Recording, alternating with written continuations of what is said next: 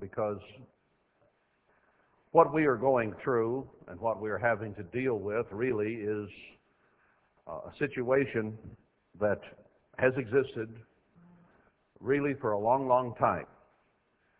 And there has been failure throughout history and the subject that I am about to get into. And we, of all people, have an opportunity to change history, to turn things around. Now, through the feast, we were talking about the meaning of marriage and the family in terms of the plan of God, the plan of salvation, and I've continued that somewhat. We talked about the bride and preparing ourselves, I think, last time. I want to take it one step further today, and let's begin at the end rather than the beginning on this today, to see something here in Revelation 19 to set the stage for what we will discuss today. Revelation 19, and here in verse 7, "Let us be glad and rejoice and give honor to him, for the marriage of the Lamb is come, and his wife has made herself ready." Now, we talk about preparing the bride, and we talk about the bride of Christ quite a bit, but here he transitions this to the wife. Not just bride, but then what happens after you are a bride. Then you become a wife. And that is what we are working on right here. Let's go on to chapter 21, and here in verse 19. I'm in 20. No, I wrote that down. Did I do it wrong? 21:9. 19:7 is the first one I had. I'm sorry. Let us be glad and rejoice, verse 7, and give honor to him, for the marriage of the Lamb is come, and his wife has made herself ready. And that's the one I read, wasn't it? 21:9. Let me. What did I do here? Oh, okay. This is the one. 21:9. "There came to me one of the seven angels, which had the seven vials full of the seven last plagues, and talked with me, saying, Come here, I will show you the bride." And then he continues, "the Lamb's wife." So she which had been bride is transitioned here to become the wife as well. So today I want to talk not just about preparing ourselves to be a bride, but what it means to be a wife and mother, because we are to reign with Christ 1,000 years on the earth, and as the wife of Christ, that puts us in position to serve him, A, as wife, and B, as the mother of children. So we are in the process of learning to be a wife and a mother. Now we see this, and I won't go back there today for sake of time. We've been there before. But in the very beginning, with Adam and Eve, he made them husband and wife and told them to be fruitful and multiply and replenish the earth, that they were to have children, that they were to be a family unit and work together to rear children according to the ways of God. Now they failed miserably in many respects at that, did not do too well. One of the sons became a murderer, and there's not much good said about their specific children. And in fact, that system that they gave birth to, in that sense, devolved into sin so great that only 1,000 years later, roughly, God destroyed mankind from off the face of the earth, save 8 people. And he saved a family unit, if you stop to think about it. Noah and his sons and their wives, and Noah's wife, but only 8 people to begin the situation over again. It had not worked out too well. Now then, what happened after that? We can go down through history. I want to start this in Exodus 20.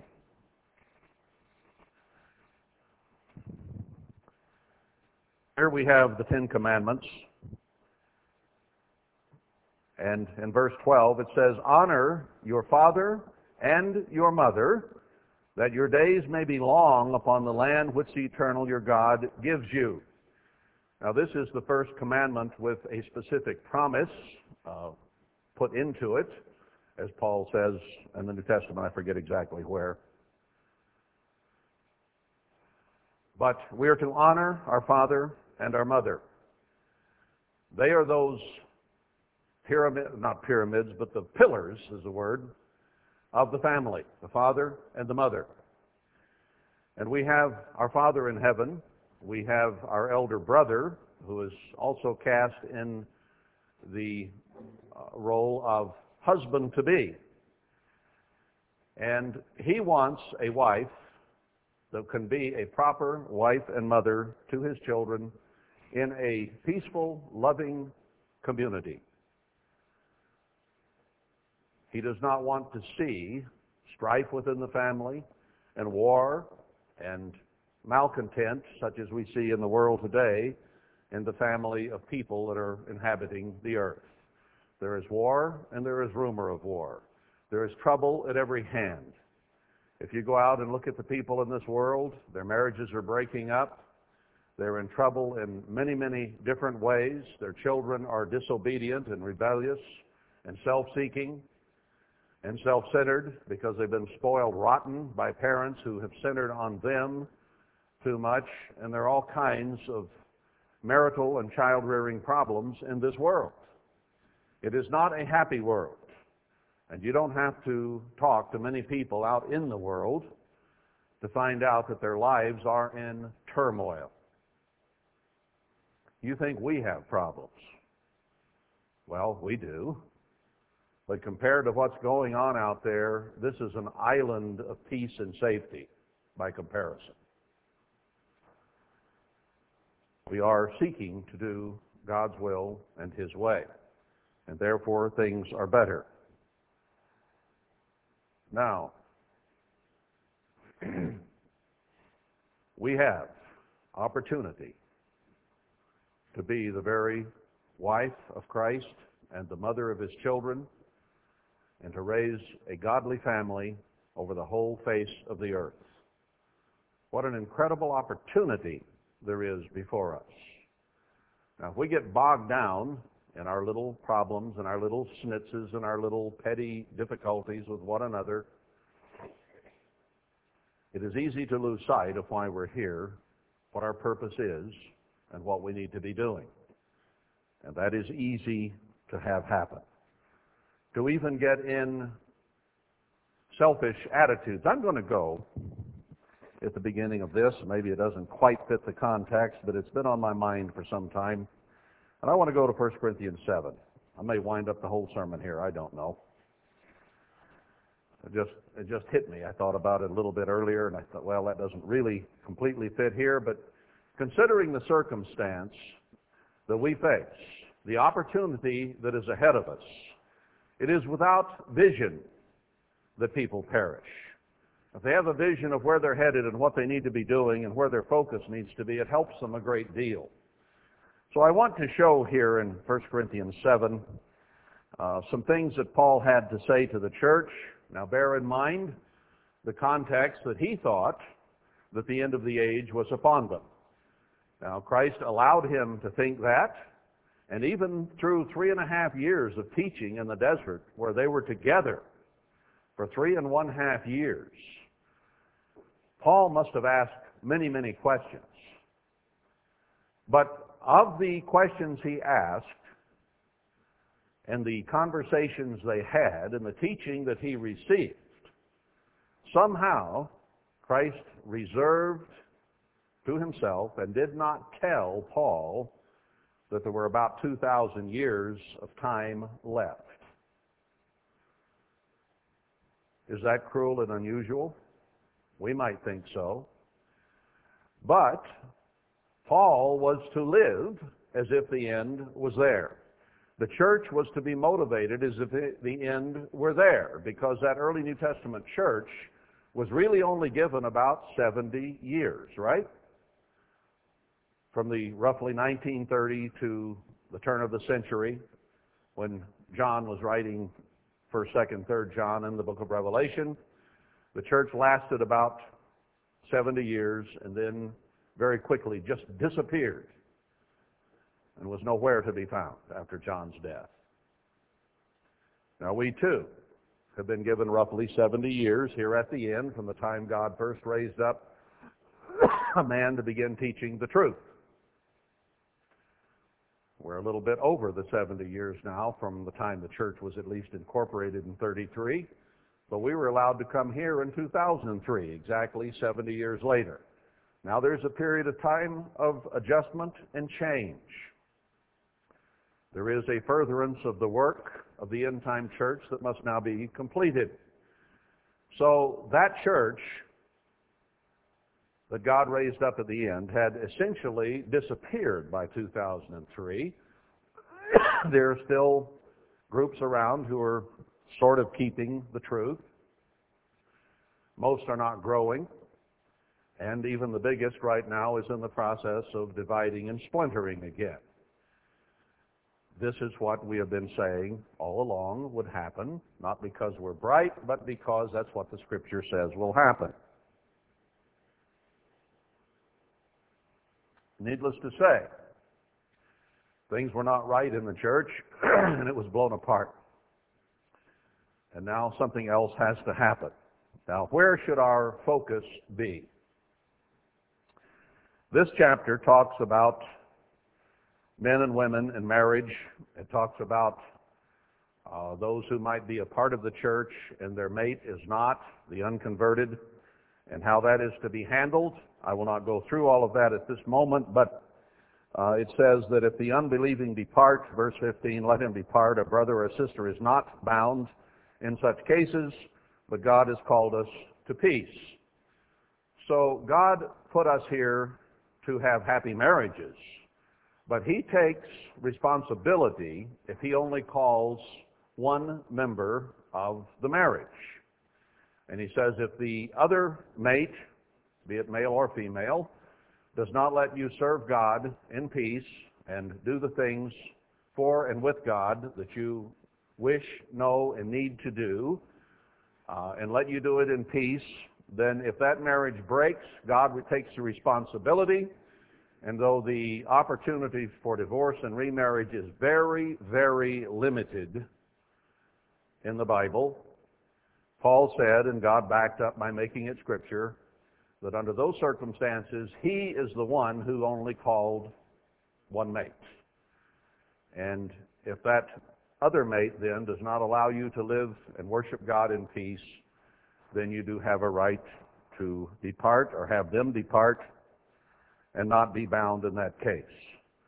In other words, what is being emphasized here is that serving God and doing the things He wishes are far more important than a physical marriage. The marriage of the Lamb, of which we are talking, and being His wife and the mother of His children, is a high spiritual calling, and it transcends a physical marriage if that marriage cannot be conducted serving God in peace. So He is putting the spiritual marriage ahead of physical marriage here. God has that right. Verse 16, for what know you, O wife, whether you shall save your husband? Or how know you, O man, whether you shall save your wife? We might try, but how do we know that that will be a success? You know, you might fight it and try to help them see. You might argue with them. He says they might be won by conduct, not by talk, but possibly by your conduct would be the only way. But as God has distributed every man, as the Eternal has called everyone, so let him walk. And so ordain I in all churches. Now He's making an administrative decision here that God backs up and put in Scripture, which is now holy. Now what is He saying here? Is any man called being circumcised? Let him not become uncircumcised. That's an impossibility. So He's saying, however you were called, remain that way. Circumcision is nothing, and uncircumcision is nothing. It's a physical thing. It had some meaning as a physical operation in the past, but he says in terms of spirituality, it means nothing. There has been a debate over the years in the church and among the Jews, well, is circumcision necessary or not necessary? Paul says here it's inconsequential. It means nothing. What does then? But the keeping of the commandments of God. So arguments about circumcision are neither here nor there. They mean nothing. It is nothing. Doesn't matter one way or the other. The keeping of the commandments of God is what is important. To be circumcised of the heart, not the flesh, is the important part, as Paul put it in another place. Let every man abide in the same calling wherein he was called. Now, the subject of this chapter is marriage. Right? That will become even more abundantly clear as we move on. So he says if you were called unmarried, we're going to see, he says it would be better to stay that way. If you're called married, it's better to stay that way. Circumcised or uncircumcised, married or unmarried, it is better to stay that way at the time of the end. We'll see that confirmed in a moment. Are you called being a servant? Don't worry about it. But if you may be made free, use it rather. So there were people who came into the church who were actual slaves who belonged to other people at that time in the church. And he said, okay, you came into the church as a slave, stay that way. Don't worry about it. Now, if the opportunity comes that you could be released, that's okay too. But do not make that an emotional issue that holds you back from obeying God just because you happen to be in slavery. Putting God first, obeying Him and serving Him is the key thing, not whether you might physically be a slave or not. Now that is a hard concept for us to grasp at this point. There has been slavery all across the world since, well, almost since man's history began. And it has gone in every direction imaginable. There is a great deal of slavery on the earth today. You and I may not hear too much about it, but there's a lot of it that is still going on, and from continent to continent. Now, the only understanding we might have at all in our generation is what happened generations ago when slaves were sold to America and we brought people from Africa here as slaves. We still are suffering from the emotional fallout of that as a society today. So slavery has very, very deep emotional issues and ties that come with it. So Paul was recognizing that, and there was slavery in that day and even within the church. He addresses it in the book of Philippians, where somebody in the church owned a slave. And he was telling that owner how to treat his slave.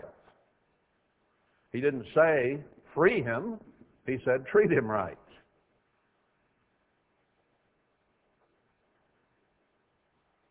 Now, verse 22, for he that is called in the eternal, being a servant or a slave, is the eternal's free man. Likewise also he that is called, being free, is Christ's servant. You are bought with a price. Be not you the servants of men. Put God first. And he's talking overall here of the subject of marriage.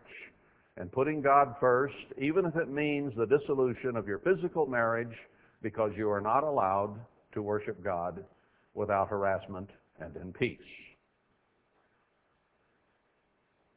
And he likens it, again, to physical slavery to other people. He says, you're becoming a servant of Christ, so use physical slavery, if you're in it, as an opportunity to understand how to be a servant to Christ.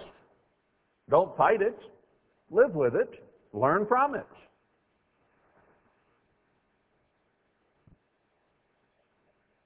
I read an article just recently that was talking about the Transportation Board and the groping and the pictures they're taking now of people getting on airplanes. And this is in the realm of speculation, but it seems to have a root in Bible prophecy as well, because we well know from prophecy this land, this nation, is about to go into slavery. 1/3 of our people, the third that is not killed by famine, pestilence, and war, is going to go into physical slavery to other nations around the world.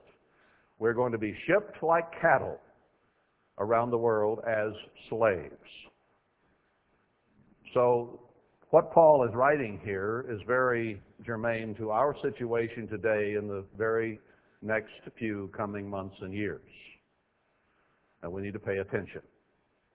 Hopefully we can escape the slavery that is coming. But this writer was speculating that the reason they're taking explicit images of people getting on the planes and why they want to put them through the electronic picture-taking process rather than the physical groping is so that they have pictures, especially of all our women in this nation, that they can possibly get pictures of. Because we owe the Chinese trillions of dollars. And the Chinese have millions more men than they do women. And they are looking desperately for wives for those men. Or at least those men are looking for wives. And the government went down to the one child per family thing in communism in China. And therefore, most families want that one child to be male to help support them in their old age. So they do have the practice there of throwing many female babies when they're born into the river. They kill them as soon as they're born. Maybe not only in that method, but in various ways. They get rid of them until they have a male heir. So as a result of that many girl babies dying, they have many millions of men without wives who want wives. It is very possible they are making, and I know they are keeping, all records of all those photos taken at the airports, and with them they have addresses, phone numbers, and can identify various ones. This author was speculating they may turn those files over to the Chinese as a part of what we owe the Chinese, and they can select wives from whomever they choose from those pictures. It's a scary prospect. Now, I don't know whether the guy's right or wrong, but it certainly does fit in with the prophecies about how our women will be ravished, many killed, and taken captive. The reward of soldiers throughout history has been to do with the women of a nation when they took it over as they so please and choose. And so frequently through history, those who are pregnant have their innards ripped out by sword because they are not as desirable to the soldiers, so they'll just kill them instead, and then they take those who are non-pregnant and attractive to them and do with them as they please. Now that is going to happen to the women of this nation. He says, you want to show it? I'll show it. We dress that way, and it's going to be shown to the peoples of the world. These things are coming. So if you think slavery is a dead issue, think again. It is on the horizon for America very soon. And preparations are being made to institute it. Whether the pictures taken at the airports or not is part of that is really neither here nor there, because Scripture says it's going to happen regardless of that. But this author at least indicated he thought that might be one reason they're doing it. So take it for what it's worth. But realize, we are here to be servants of Christ. And we are His slaves. And if we answer to any other slave master, ultimately, instead of to Him, then we are in trouble. So he says, you're bought with a price. And he says we ought to obey God rather than man, doesn't he, in Acts 5:29? So he says here, you're slaves of Christ, put him first. So then he talks about young people. Verse 25, verse 24, he says, brethren, let every man, wherein he is called, therein abide with God. Widowed, divorced, whatever, stay that way.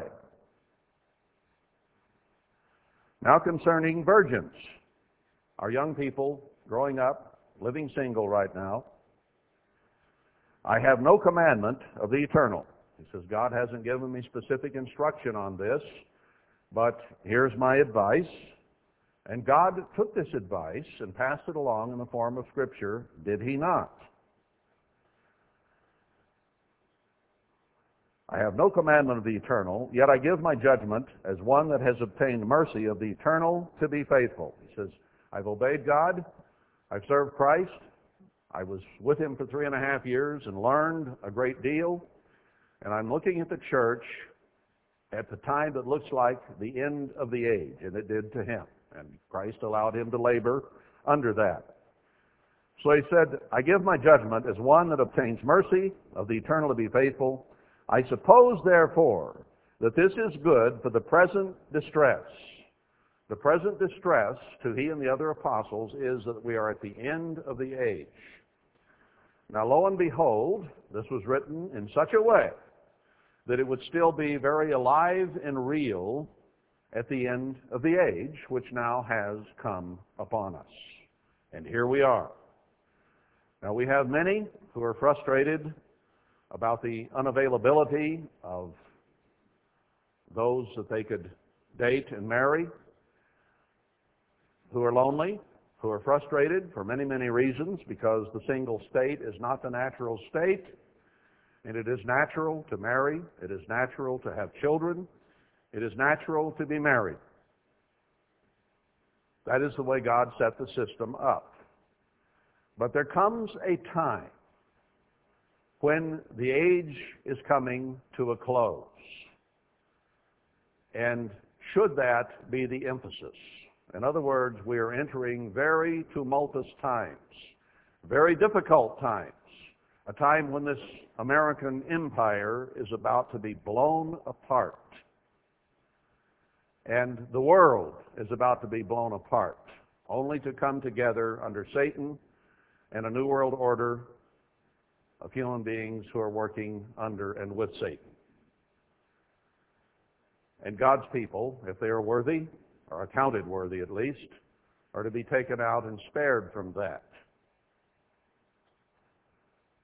So the present distress that Paul was speaking of, thinking it was coming upon the church in that day, is now here and now, and about to get much more distressful.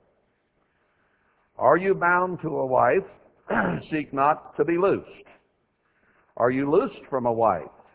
Seek not a wife. Now this is advice from God.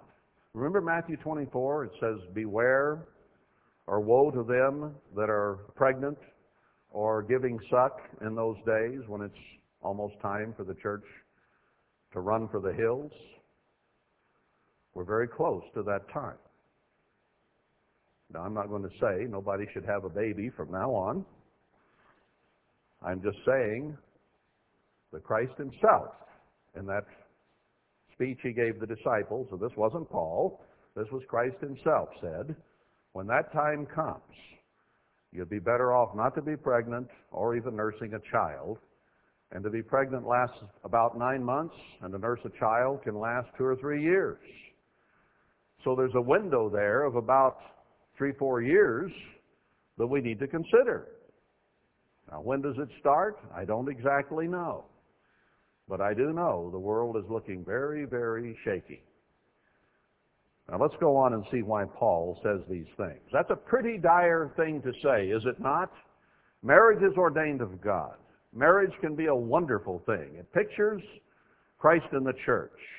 It pictures the millennium and Christ and his wife ruling the children on the earth. So it has incredible overarching meaning in the plan of God.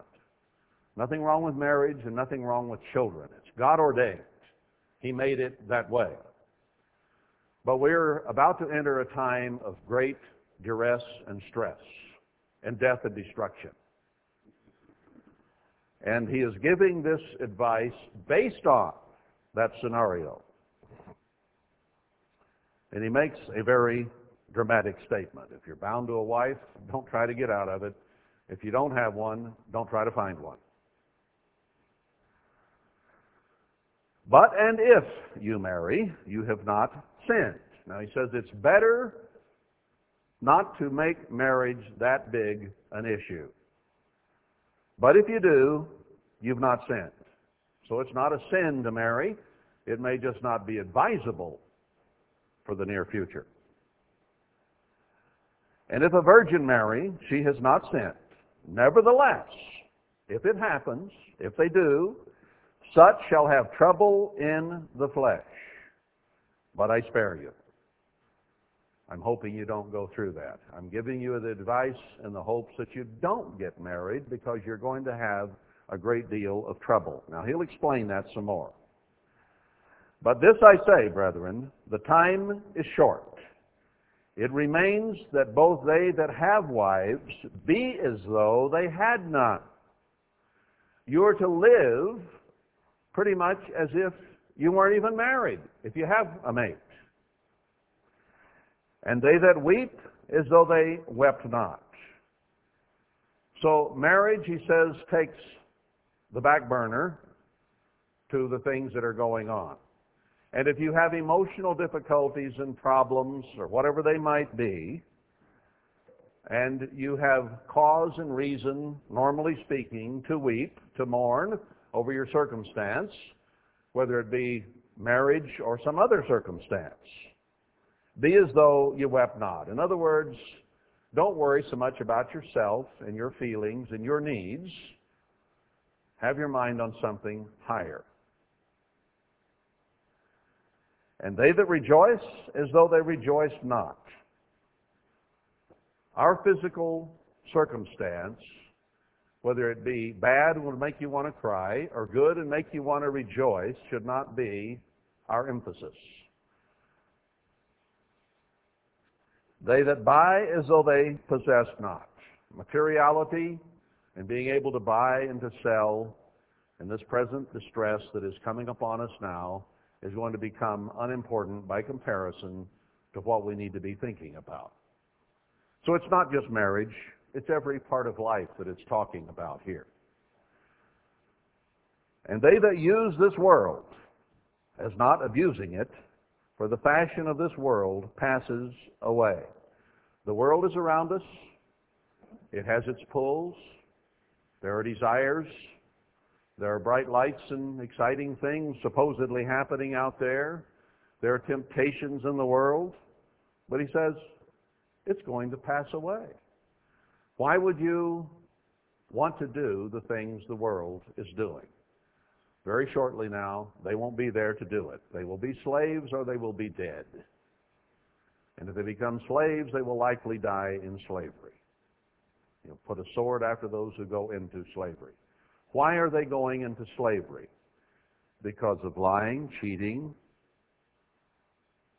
because of adultery and fornication, because of drugs, because of abuse of alcohol and smoking and idolatry, worshiping everything but God, is why this nation is going into slavery.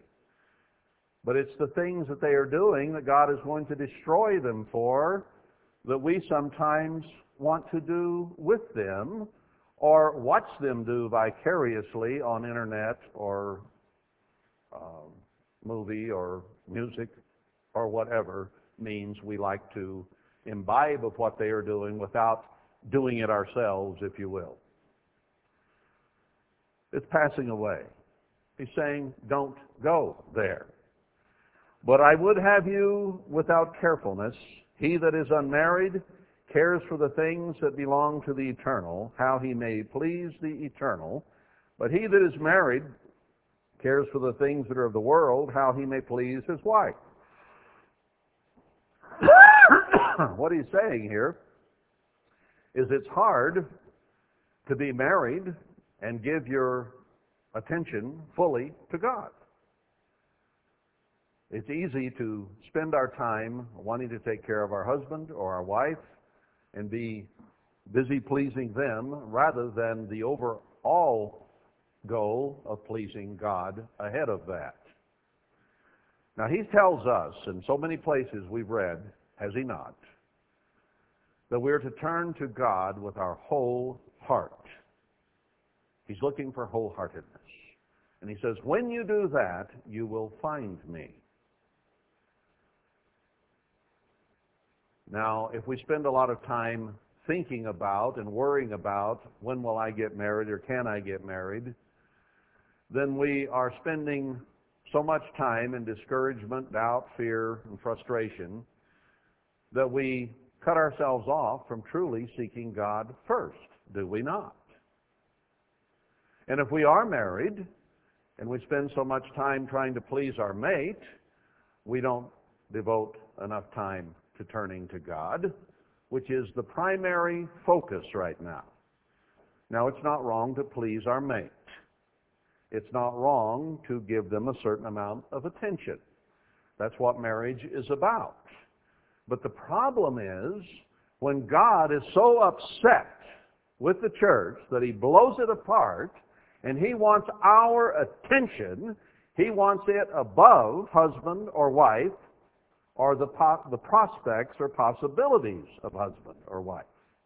He wants our full, unmitigated, uncompromised attention.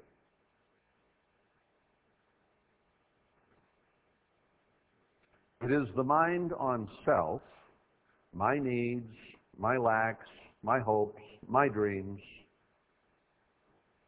that creates the fear, the discouragement, the frustration that we as singles or as marrieds can get into.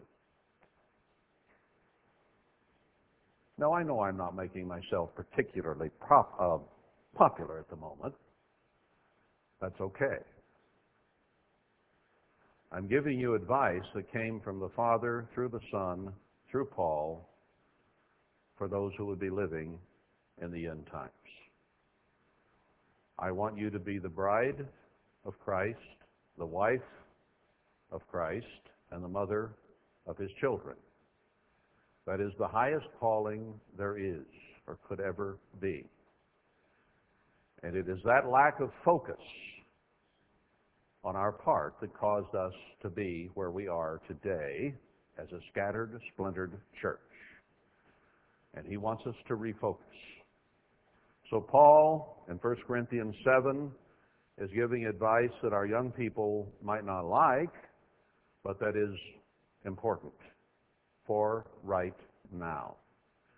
Now, I have said myself that there may be a time, once a gathering occurs, where there is a period of 2 or 3 or 4 or 5, 6 years, however long it will be, when we are building villages and building the temple and ultimately then building Jerusalem, as Daniel says, that there may be opportunity for marriage, and I'm not saying there would not be.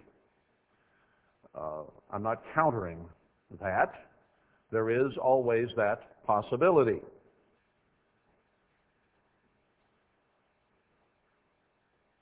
That being said, and that may occur, I do not know, we need to be sure that now we are focusing on God and doing what we ought to be doing rather than worrying about those things and being discouraged and self-centered about it.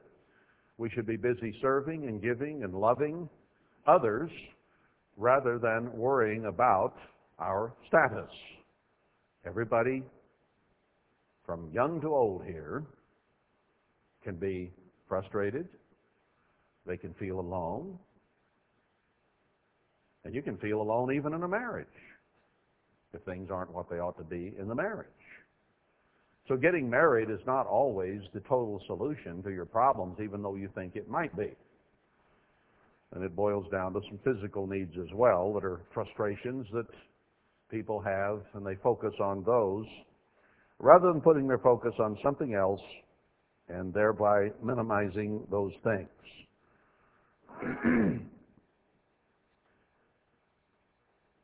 Verse 34, there is a difference also between a wife and a virgin.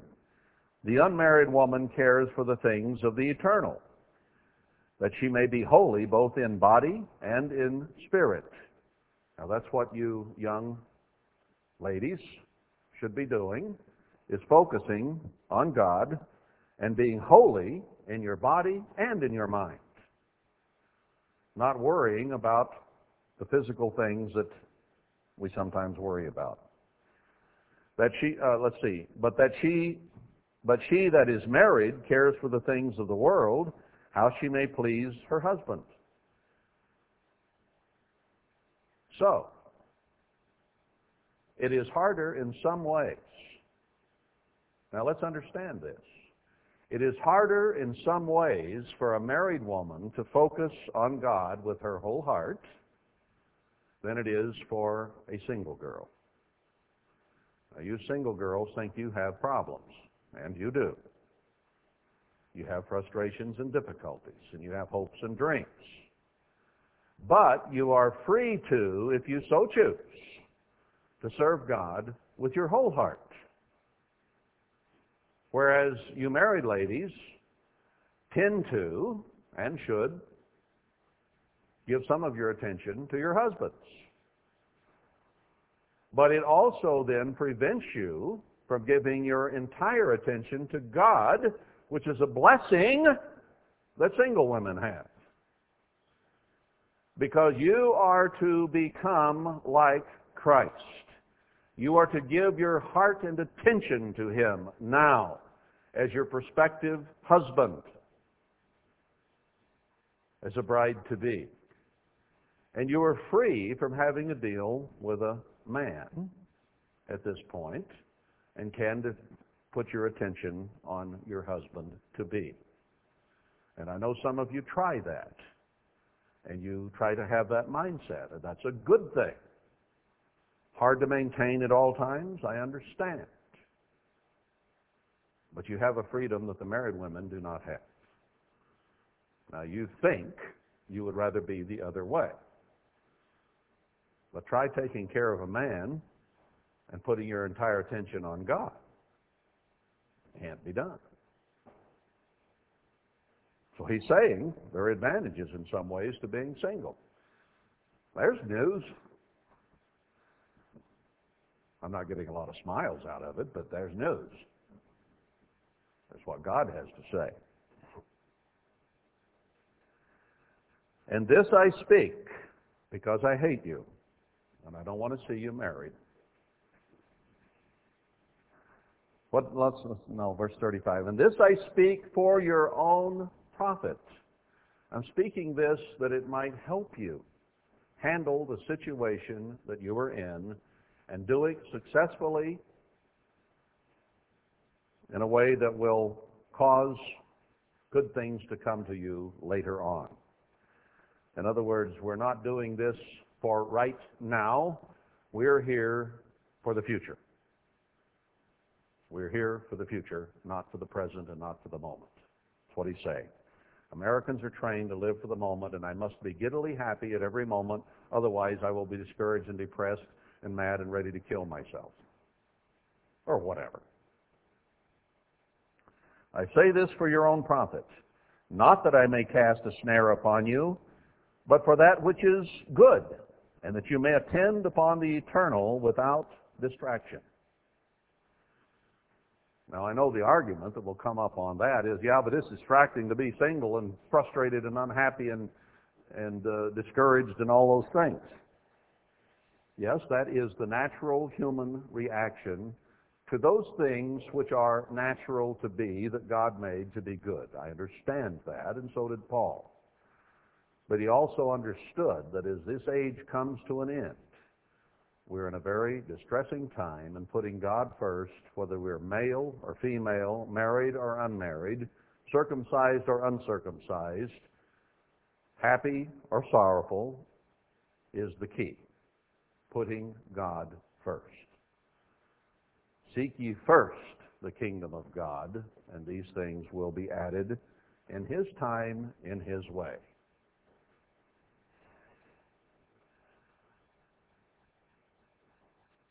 Verse 36, but if any man think that he behaves himself uncomely toward his virgin, if she pass the flower of her age, and need so require, let him do what he will. He sins not, let them marry. He says it isn't the best, but if they can't handle things, then let them marry. Nevertheless, he adds, in spite of this, nevertheless, he that stands steadfast in his heart, having no necessity, but has power over his own will, can control his urges, his desires, his physical needs, emotional needs, and has so decreed in his heart that he will keep his virgin, does well. He does better if he's able to remain unmarried and contain himself. So then he that gives her in marriage does well, but he that gives her not in marriage does better. So it's not all bad to get married under these circumstances, but if you don't, you're going to be better off for it. That's what he's saying. Verse 39, the wife is bound by the law as long as her husband lives, but if her husband be dead, she is at liberty to be married to whom she will, only in the eternal. So this chapter is making an exception and says God will not keep you bound to someone who will not let you serve God in peace, but at the same time, you better not marry outside. That's why the church has always said don't date outside the church, because dating leads to emotional closeness, which leads to marriage. And we are not to marry outside the church for any reason. People do it sometimes, and it later comes back to haunt them. I've seen it happen many, many times over the years in the church where somebody says, oh, we've talked about it, and we can get along, and things will be okay if I marry outside the church. And they may not be too interested in even being part of the church at that time. But later on in life, when that interest is kindled and they which were raised right turn back to God, they find themselves in a mess. And trying to obey God when you're living with someone who will not obey God is not a picnic at any time in any way. And I've seen many of those marriages fail, and I've seen others who are still in them, and the marriages are, in that sense, a failure because they have trouble that is never far away, always is there, and surfaces so very easily. So he's laying it down here. But she is happier if she so abide after my judgment, and I think also that I have the Spirit of God. So he's saying you may not agree with his judgment, but he said, I do have the Spirit of God, and truly God included it in Scripture. 1 Corinthians 7 is not necessarily a chapter that widowed or divorced or single people like, but it is a direction God gives that is important. Why are we frustrated? We have our minds on our own wants, our own needs, our own emotions, our own frustrations, rather than giving and serving and helping others and focusing on that. And therefore, when we have our minds on ourselves, we will be frustrated. I mean, really. All of us have many lacks, do we not? And every one of us is imperfect. Every one of us has problems. Every one of us has attitudes. Every one of us has difficulties. And we, as human beings, are deceitful and desperately wicked and selfish, self-centered by nature. And when we center on ourselves, we are centering on something that isn't really very pretty. So if you center on yourself and it's not very pretty, you're not going to be very happy. Bottom line. So we need to be busy not letting our left hand know what our right hand is doing, serving and giving and helping others, and not letting ourselves think about constantly what it is that we are frustrated about and want or think we want. It's better to get on with the positive rather than focusing on the negative. We are here to become the bride of Christ. We are here to be the wife and the mother of Christ and of his children. And we need to make that our focus, married or unmarried. And all of us will be happier, married or unmarried, if we are able to focus on the future, not on our present circumstance. Just being human is not a good circumstance. It's not. It is a trial period. It's boot camp. It's a life filled with all kinds of problems and the works of the flesh. All kinds of disappointments, frustrations. You know, a lot of people who think, boy, if I just get married, I'll have a happy marriage and live happily ever after. You know, that's a very rare instance, very rare occurrence. People who live together in marriage more frequently than not have problems. You think it's trouble, you think you have trouble living with yourself, try living with someone else. That is not easy. I don't care how much you think you love each other, and maybe you do. But even people who really love each other are still very human and self-centered and spoiled and rotten by the society and the culture and just by the very fact that we are human. What are natural emotions to human beings? Discouragement, frustration, self-centeredness, wishing we had things we don't have. What is the world? They're all worried because they don't have enough of the right kind of sex. They're all worried because they don't have enough of the right kind of money. They don't have all the things they want. And they think that if they just could get a great job and be able to buy anything they wanted, they'd be happy. And they're so focused on that, thinking money will make them happy, that they ruin their health seeking wealth. And then they're miserable and unhappy because they feel lousy, and they're sick and degenerate and diseased. And then they spend all that money they ruin their health getting, trying to get their health back. It's a vicious catch-22. Human beings, of all things on the earth, are the most miserable. And if there is no hope and a resurrection and forever and eternity as the bride and the wife of Christ, then we, of all men on earth, are the most miserable. At least they get to indulge in the things that their bodies and minds request of them. We are deprived of that by trying to do what God says is best for us in spite of our desires and wants and needs.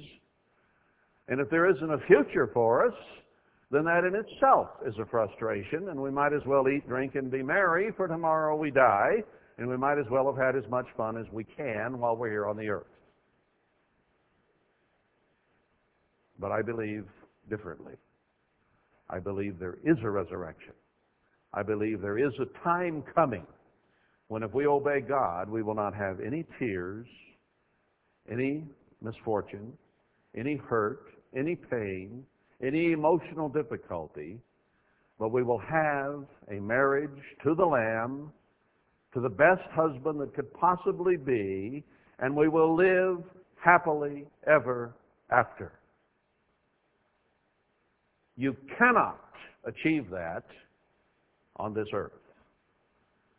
Marriage is a physical thing, and it breaks down as we get older because we become less physically able to do anything. Eat, drink, or be merry. And then we die. And it's over. Happily ever after is a fairy tale in the human existence. If you marry, you will have troubles, trials, and tumult. You will have troubles adjusting.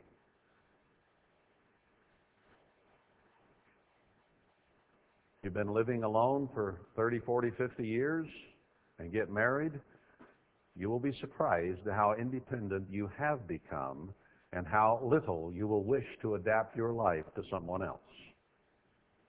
It will not be easy. And if you're young and immature and think you have all the answers, go ahead and get married and see if I don't know what I'm talking about.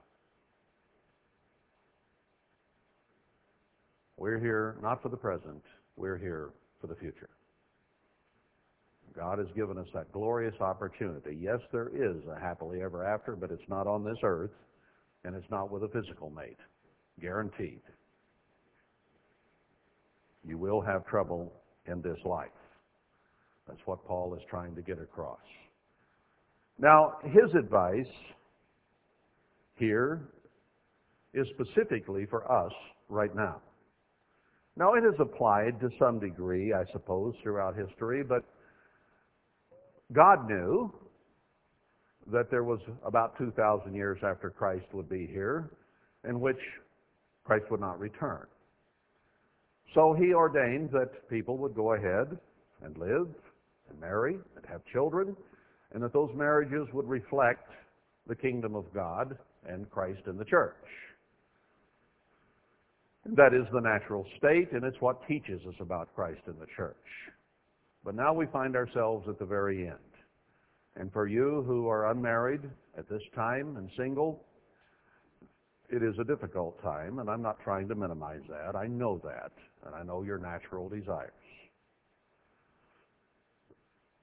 But it's just about as difficult for those who are married.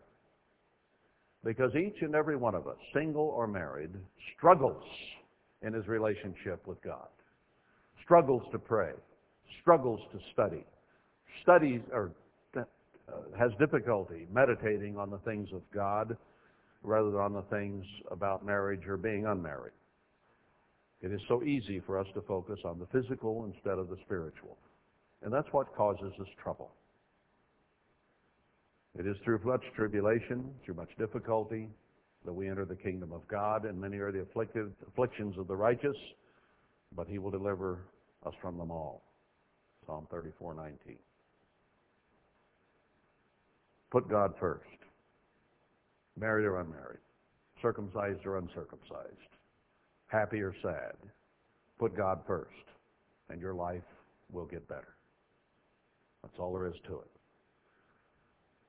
Don't focus on, and maybe I've been a part of that.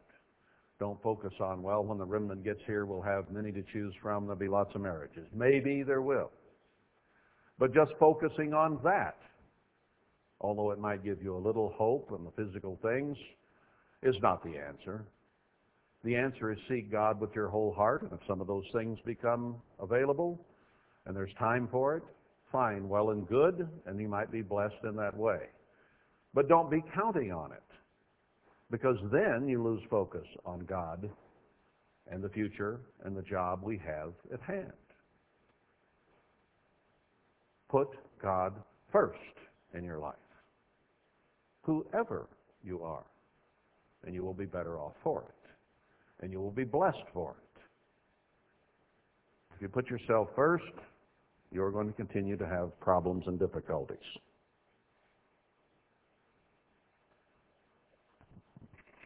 Well, I've spoken for over an hour, and even though we didn't have a sermonette because the sermonette man got called out, I think an hour or a little over is enough anyway.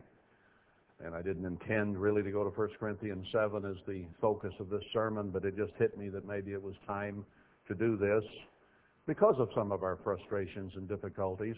So I prayed God would lead it where it needed to go, and maybe this is where it needed to go. I don't want to discourage any of you by the things I've said today because I've only read the words of God. But if you want happiness and peace and contentment at all in this life, then Putting God first is going to be the best answer.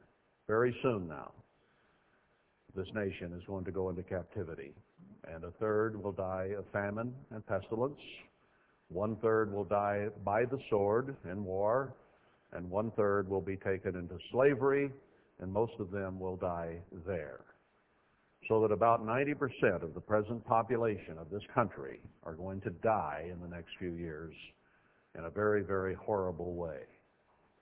If we focus on God and put our attention there, perhaps we can, through His mercy, be accounted worthy to escape these things, to be a part of His end-time work, and ultimately be safe from the things that are about to happen. Now, we're not here to save our own hides. We're here to help each other. We're here to be a light to the world, not be a part of the world. We're to become a part of what Christ is doing. Now, what He is doing is preparing His bride and getting a wife ready and using us as possibilities for those roles and to do the end-time work. Now, if we, as a potential bride, can help Him now with the job He has set Himself to do and is about to rise and get on with, then we become what? A major candidate to be in that 144,000 set aside to be the wife of Christ. If we'll assist Him now, He's going to be very happy to let us assist Him later when things are better. And that should be our main focus. He has a work to do. He's called us to help do it. So let's get busy doing what He wants done, preparing ourselves spiritually, helping each other prepare spiritually, and then as the opportunity arises, build villages, build temple, build Jerusalem. Whatever He has for the church to do, we need to be preparing ourselves to get done. And that's a tall order. Focusing on self and my needs and my hopes and my desperations right now is a wrong focus and will just lead us to more frustration, misery, and discouragement. It is without vision that we perish. With vision of what is to come and what the job is to do today, we can be happier and more content, even in a time of distress and trouble. Paul said these things. I'm only repeating them to us, and I do believe he had the Spirit of God, and the things he wrote are for our profit, and if we will heed, we will be better off. Okay?